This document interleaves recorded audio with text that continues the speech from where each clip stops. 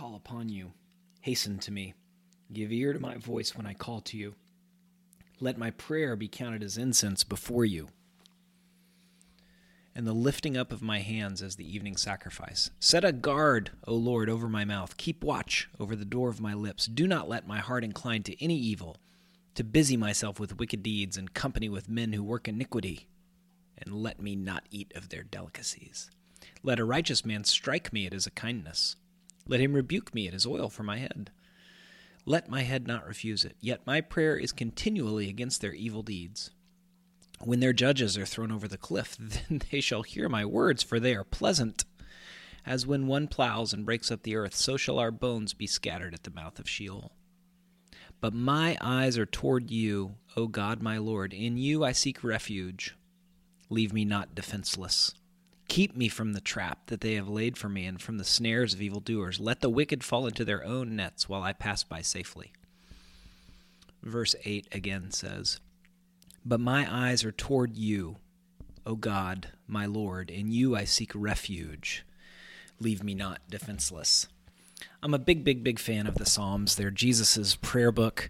They're so honest about life as we actually experience it. They reflect the days and the seasons of life, and especially for a person of faith. Those seasons are seasons of orientation, disorientation, and reorientation. Psalm 141 is a very specific psalm where clearly someone is upset with someone else or some other group of people and believes they're both not listening to them and don't value truth.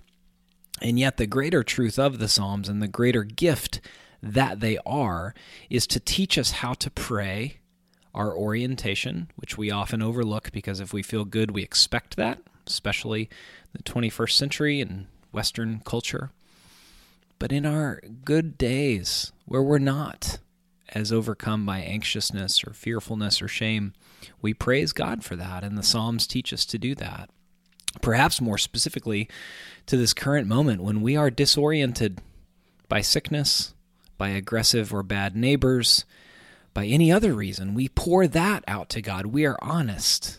That's a great line, that my enemies, as they fly over the cliff, might recognize that my words were true. That might be too aggressive of an image for you, but how lovely that the psalmist is honest, not expecting God to throw people over the cliff because of the prayer, but knowing that God already knows our hearts and has designed us for intimacy with Him.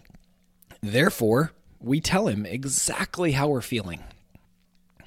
I don't know how your week's been.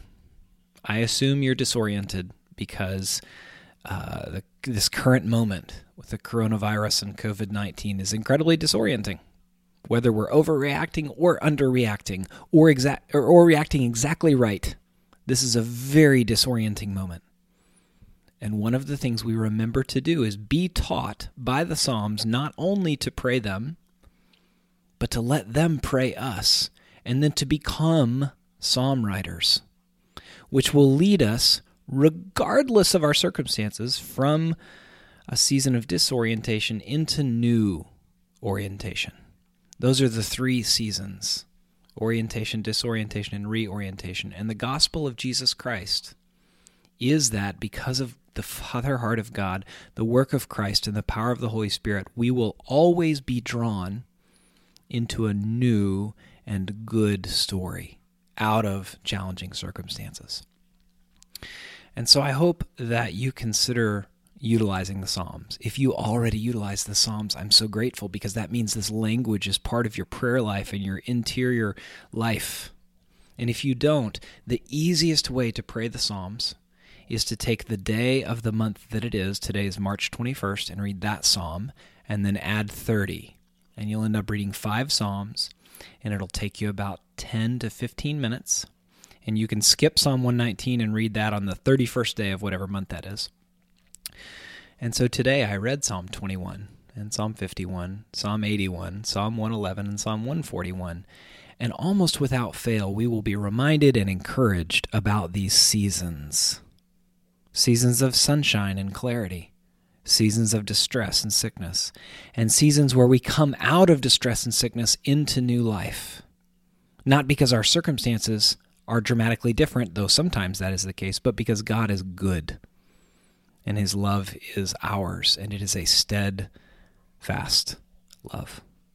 I hope that you're encouraged by the Psalms' use of regular language to describe life as we actually experience it.